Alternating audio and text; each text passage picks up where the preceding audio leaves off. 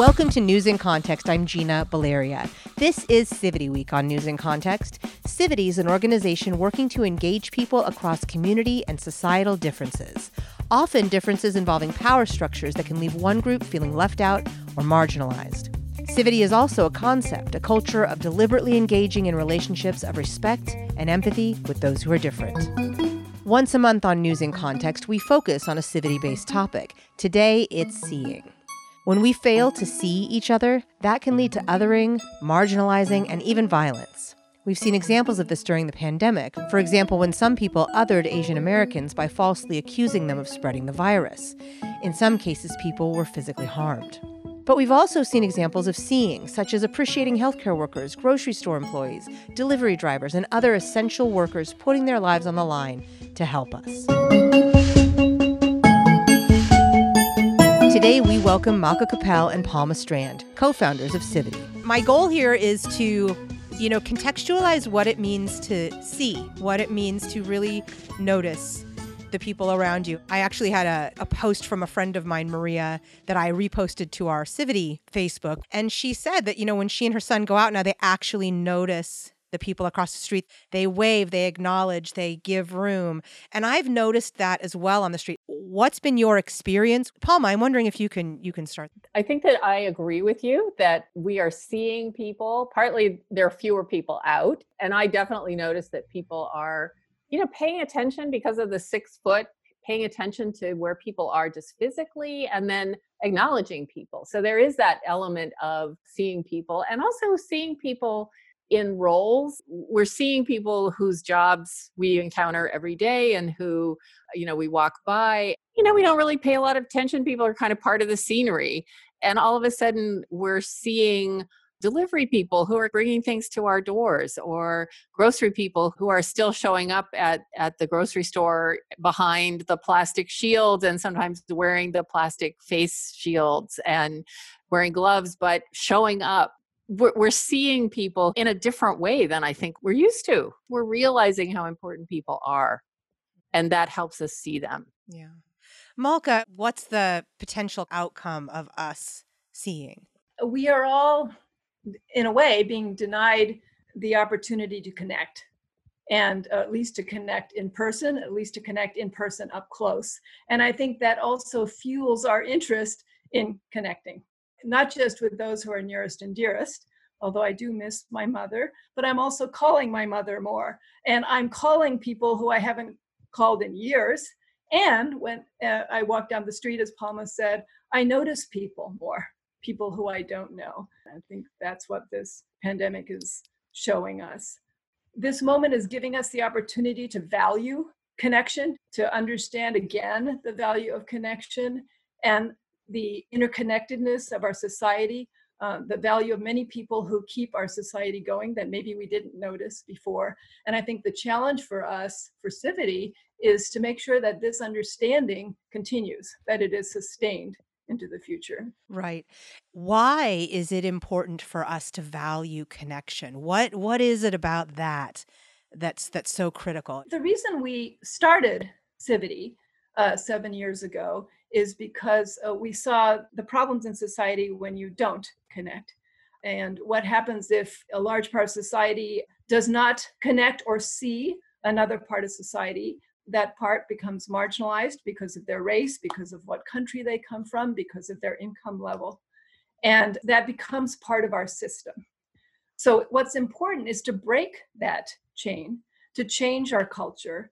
And the way to do that is for people to connect with each other. What we found, and science tells us this, is that the way to change how people feel about the other is to put them in relationship with each other. And the good news is this relationship does not have to be for a long period of time. It can take as short a time as it takes to have a conversation. Palma, anything you want to add? All of us experience this personally, but I think when we do Civity workshops and encourage people, the feedback we get is it's fun to connect with people, and it's fun to have permission to connect with people that we often feel, they're different. Maybe I don't want to go there. I think that there's that personal validation and just reward of connecting.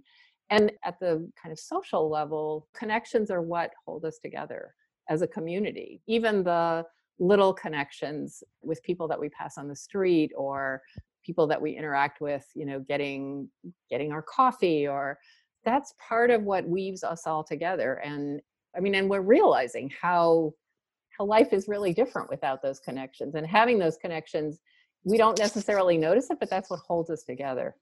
Those connections lead to understanding of each other and a larger sense of, hey, you may be different from me and I may be different from you in many ways, as we all are very different from each other.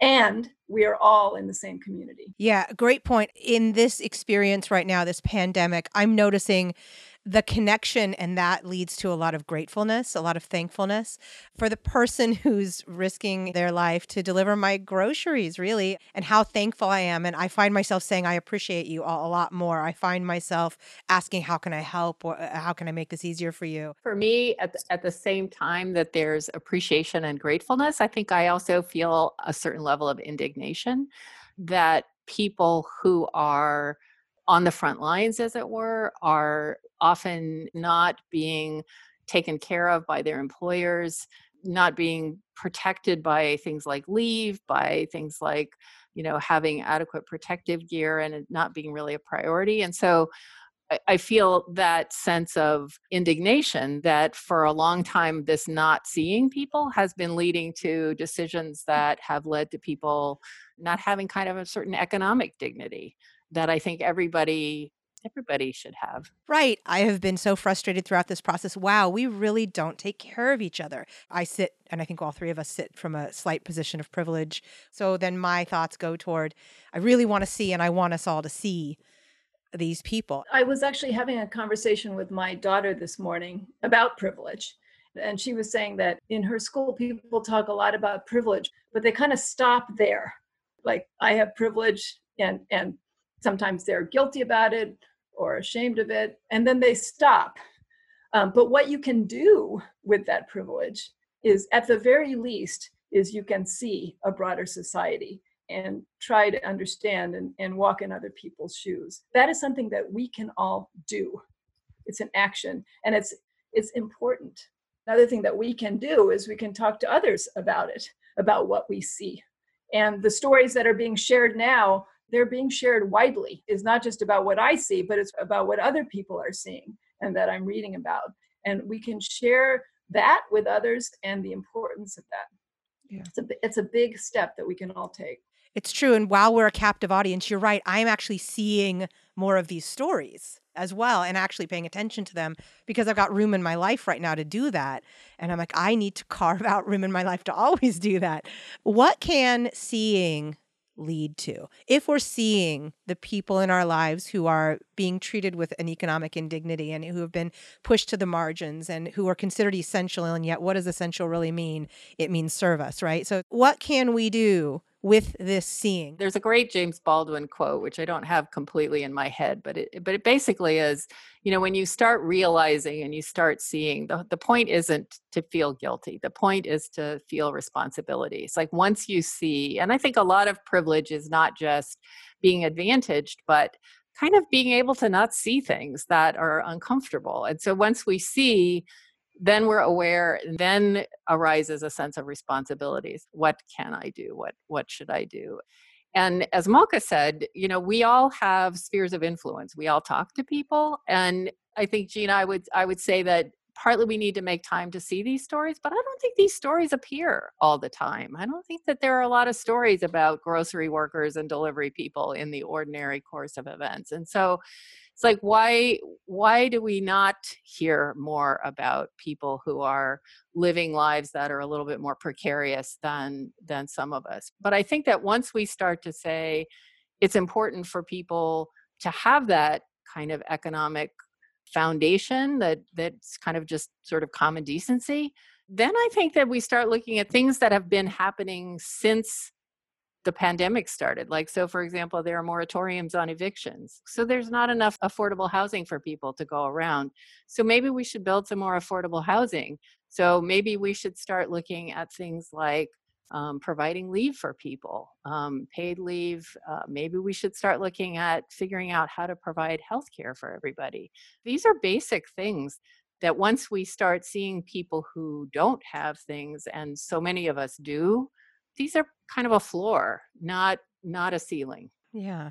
And pulling in the stories, the counter stories of marginalized groups. And we've talked about grocery workers, of course, healthcare workers, the elderly, the unsheltered population, Latinx and Black communities, which unfortunately, by virtue of the fact that many of them are in these so-called, quote, essential jobs, are on the line and at risk and seeing greater instances of infection than other communities. There are so many communities that we're talking about right now. As you say, you're right. I'm not sure those narratives are always in our lexicon, but right now we're talking about them.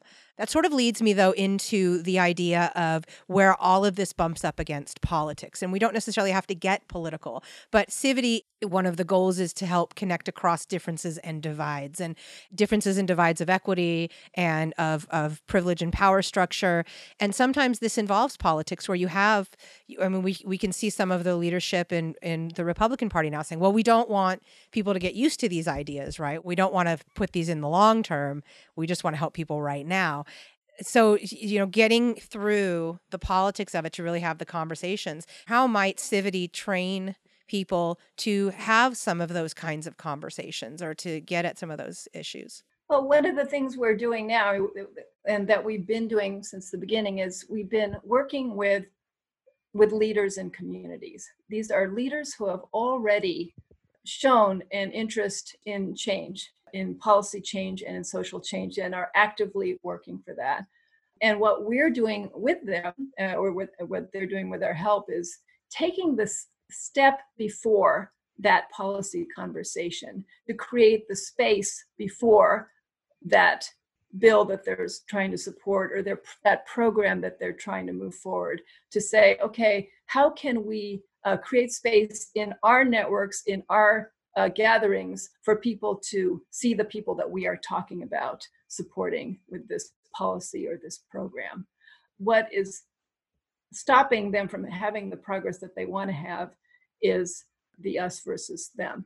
If we can enlarge the definition of us, then everything else that they're doing will be easier. Palma. I think that a lot of times when we think about politics, we think about what's happening at the national level, but there's a lot of politics, and I would venture to say a lot more politics at the local level, the state level too, but I'm really thinking of the local level. We work with local leaders primarily, and local leaders are often about sort of making their communities better. They might be affiliated with one party or another, and at the same time, they are really reaching across to various sectors of their community, to various parts of the community. And also at the local level, I think that the connection between relationships and politics it's a lot closer in some ways. I mean, you live in a city or a county or a community, and you might run into that person who's on the elected board at the grocery store, or you might have worked on that campaign, or just been on the same soccer team or opposite soccer teams. And so those relationships feel, it's like we're part of the same community, and I think it's just much more organic.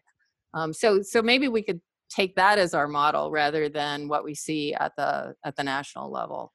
It's not just politics with a capital P either. As Palma said, a lot of our local partners they're involved in programs. The Redwood City Library, for example, they are creating programs to support people who need the social safety net strengthened. They have what they call social service office hours that they have, where they have people who in the library who are available if library patrons need their help. We're working with the University YMCA in Champaign, Illinois, that has created a New American Welcome Center to help immigrants and refugees, get the services they need, come into a more welcoming society, building community for them and for other members of the Urbana-Champaign community. This isn't politics with a capital P, but it's extremely important and relevant to the people, the communities that the library and the YMCA are trying to help. There are certainly politics around and policies of those communities, but there are also things that they can do right now to help them. I want to go back to that idea of the moment before, which I think I will include myself, tend to skip. right? Which was a really excellent point, Malka. And Palma, you gave a great example of, oh yeah, our kids are on the same soccer team, so I got to deal with you. And I know you're kind of a decent human being and we disagree. And all of a sudden we start from a different place. So that, whether it's organic or whether an organization like Civity comes in and helps grow that inside a community, you're right. It's such a foundational piece of the weave before we can even get to the rest of it. And I think you're right. At the national level, we jump to the rest of it without really building that. Palma. The moment before in this question of relationship is one of the reasons why stories are so important, and why so much of our work focuses on stories. Because, when you say, well, I agree with you or I don't agree with you, it's very easy to get into that, yes, no mode. But when I ask you, where are you coming from? Usually there's like a human story behind the how you got to that position that I really can't agree with, but that I can see something of myself or something that seems familiar to me in that story of how you got there. And so if we're focusing on kind of making ourselves and other people kind of more complex for each other, we're not reducing to that, yes no dynamic. We're sort of seeing, yeah, okay, so there's part of you that I really don't agree with, but there's this common thread of kind of shared humanity that, yeah, okay, we're part of the same community. And that creates the space for finding areas of commonality as well as difference. We're talking with Civity co-founders Malka Capel and Palma Strand about the importance of seeing. One of the things that stymies policy is promoting these one-dimensional differences between people. In our Civity workshop, we do have exercises where people find common ground, but we also include a set of exercises for what we call putting difference on the table. Because these differences, they do exist, but as Palma said, they're not the only thing about the other person. And I think if we can make people see that the differences between people are many, and as Palma said, it's more complicated than that. If we can enable ourselves to see others as just as complicated as we are, that can help provide a counter narrative to the we are all separated by these 3 or 4 differences. Absolutely. And I think seeing someone's humanity is so important. The language we use, I think, also matters. To go back to the Redwood City, California Public Library, they surveyed their community a year or two back, and they didn't ask, what do you want to see from your library? Because there's a set of expectations about what a library is. They asked, what do you want to see from your community? That changed the whole context of the response. Palma, you had something you wanted to add. Another aspect of putting difference on the table that is important is that some of these differences that we shy away from, like race or immigration status or disability or some of our histories, these are really, really important parts of people's identities. And if they're not on the table, then it's sort of like, well, we're saying we can't talk about race, for example, but race is a huge part of what makes somebody who they are in this country. And to kind of not see that is, in a sense, a different kind of privilege. And so putting difference on the table is another way of saying, I see you. Yeah, and I see you really matters, because it's true. When you say we can't talk about your race, you're saying we can't talk about me, and we can't talk about everything that matters to me. Just being open, if you're in the privileged position, all right, I am just going to shut my mouth and I'm going to listen. No matter what my feelings are about it, I'm going to allow this person to be their full selves in front of me. And let's just kind of see where that goes. And I think that being open, that is something that I am seeing at this crazy time. A lot of people are knocked sideways a little bit. Some are hurt deeply, but many of us we're just trying to deal. And that leaves us open a little bit more, leaves us a little more vulnerable. Perhaps it provides a moment for us to be able to listen better. In our workshops, we have one-on-one conversations, and it's important to not only listen to someone else's story, but in these conversations to be able to share your own story. We find that if both people in the conversation are sharing, there's a vulnerability. Each person has a chance to be vulnerable, because sometimes it's hard to share your own story.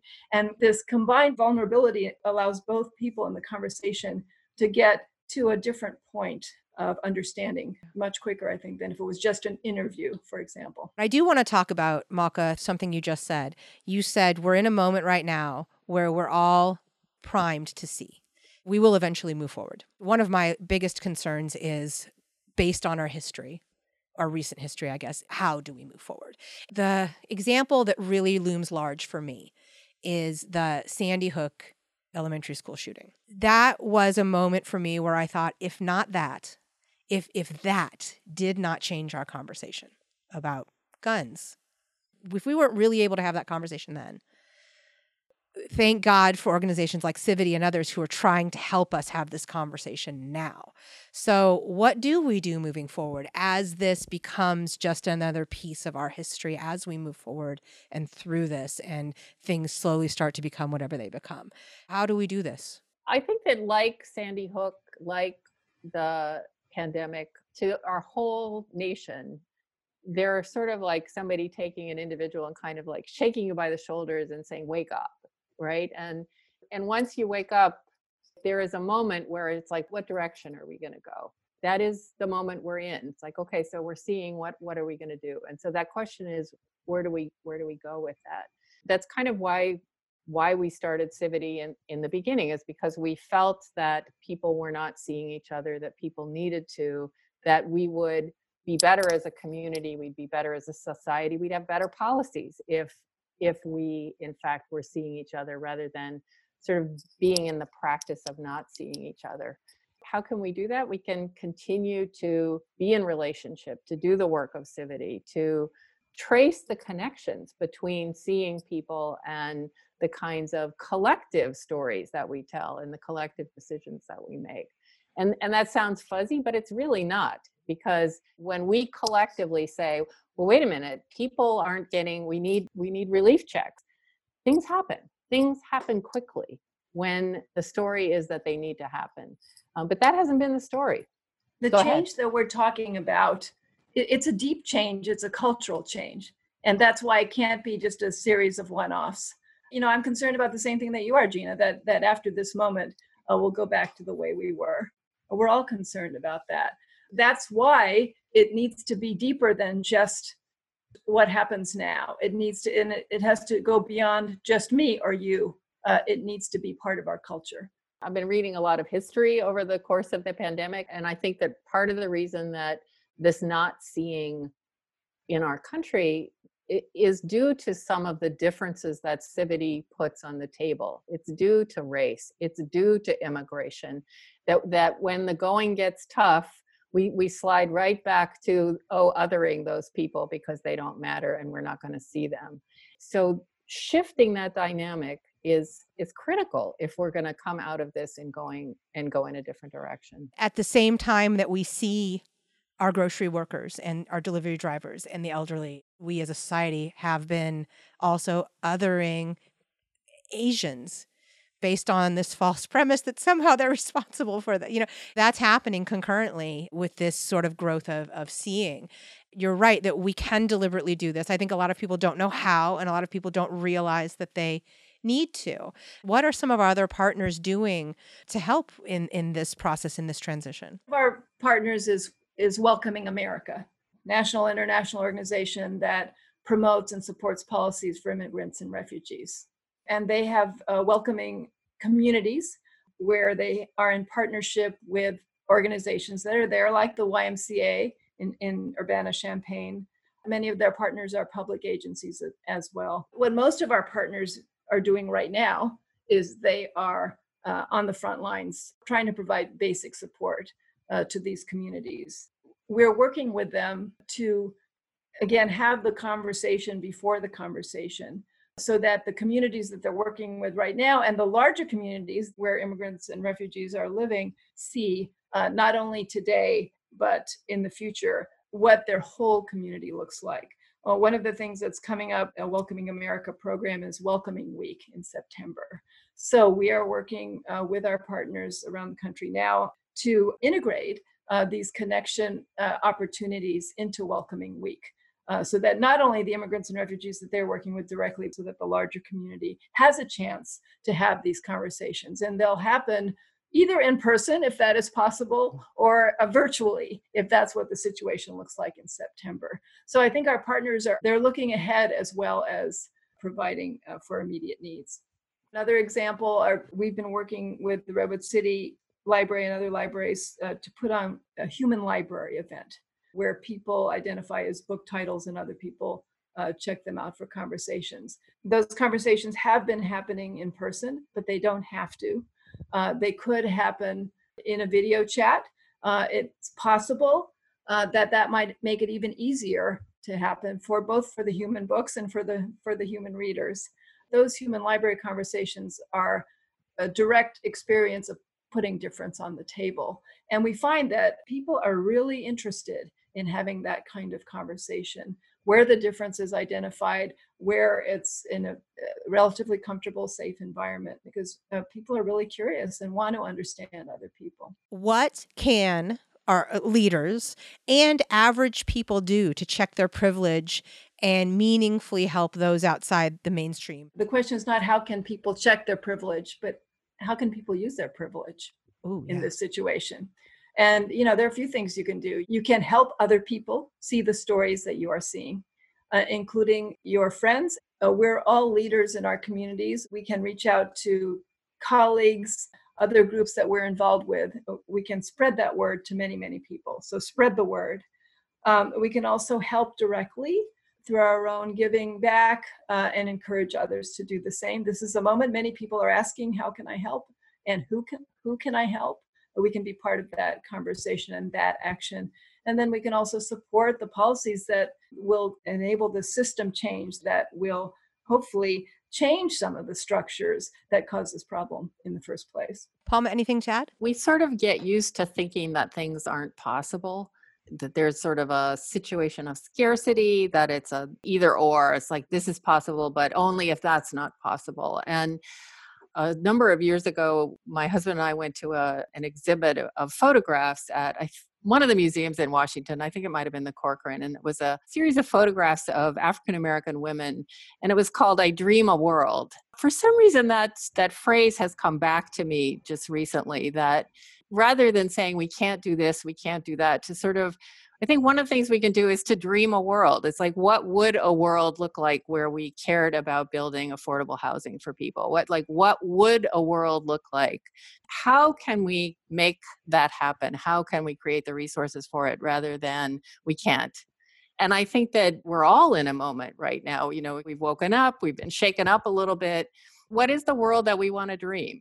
And how can we move towards that and be in conversation with each other about what that looks like and what that means? I mean, to me, that's a really exciting, engaging place to be, rather than in this hunkered down mode that I think we kind of tend to be. Thank you. That is beautiful. One of the barriers that we come across when we're talking about, the change that we want to see, the culture that we want to create, is it's really hard for people to change.